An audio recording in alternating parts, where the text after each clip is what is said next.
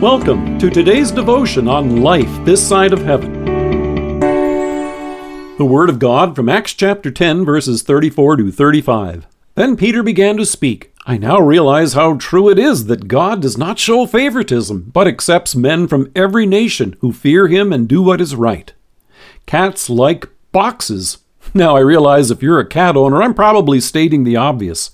However, it goes even farther than that. In recent years, folks began reporting on social media that their cats would sit down in a box, even if it was only tape laid down the floor in the shape of a square. But here's where it gets really interesting.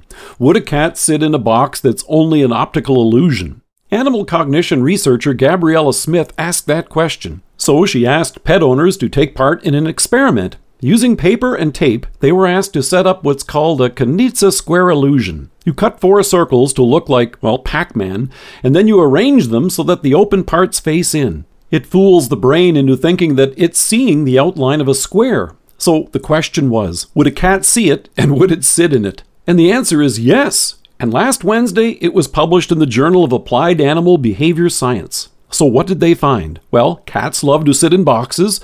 They will sit in a box even if it's only square taped out on the floor, and they will sit in a box even when it's only an optical illusion. Now, as amusing as it may be to learn that cats like to put themselves in a box with boundaries that aren't even there, it's startling to realize that this is also true for you and me. As embarrassing as it may sound, you and I are a lot like those cats. No, I'm not saying that we like to curl up in a cardboard box, but we do like our boundaries.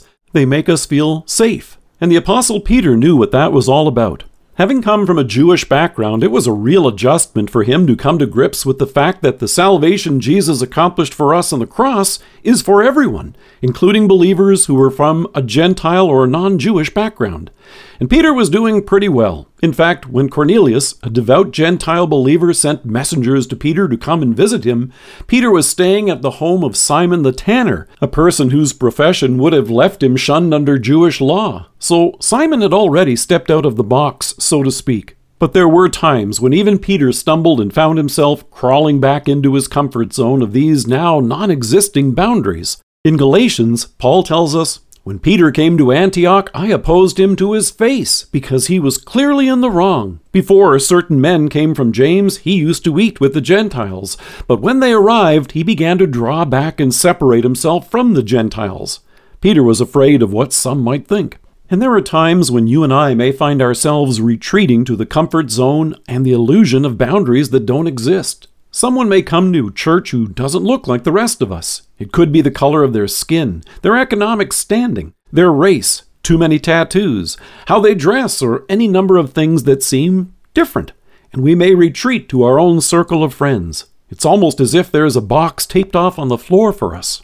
But God calls us to step out of the box and see what we actually have in common. In Romans we hear, the righteousness from God comes through faith in Jesus Christ to all who believe. There is no difference, for all have sinned and fall short of the glory of God and are justified freely by His grace through the redemption that came by Christ Jesus.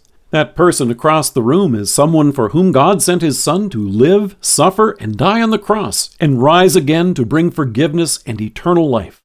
So God calls for you and me to be impartial in our sharing of the gospel and His eternal love for us. In a world which celebrates cliques and imaginary boxes and boundaries that are only an illusion, we can leave the boundaries and boxes for our cats. You and I are free to share God's grace for everyone.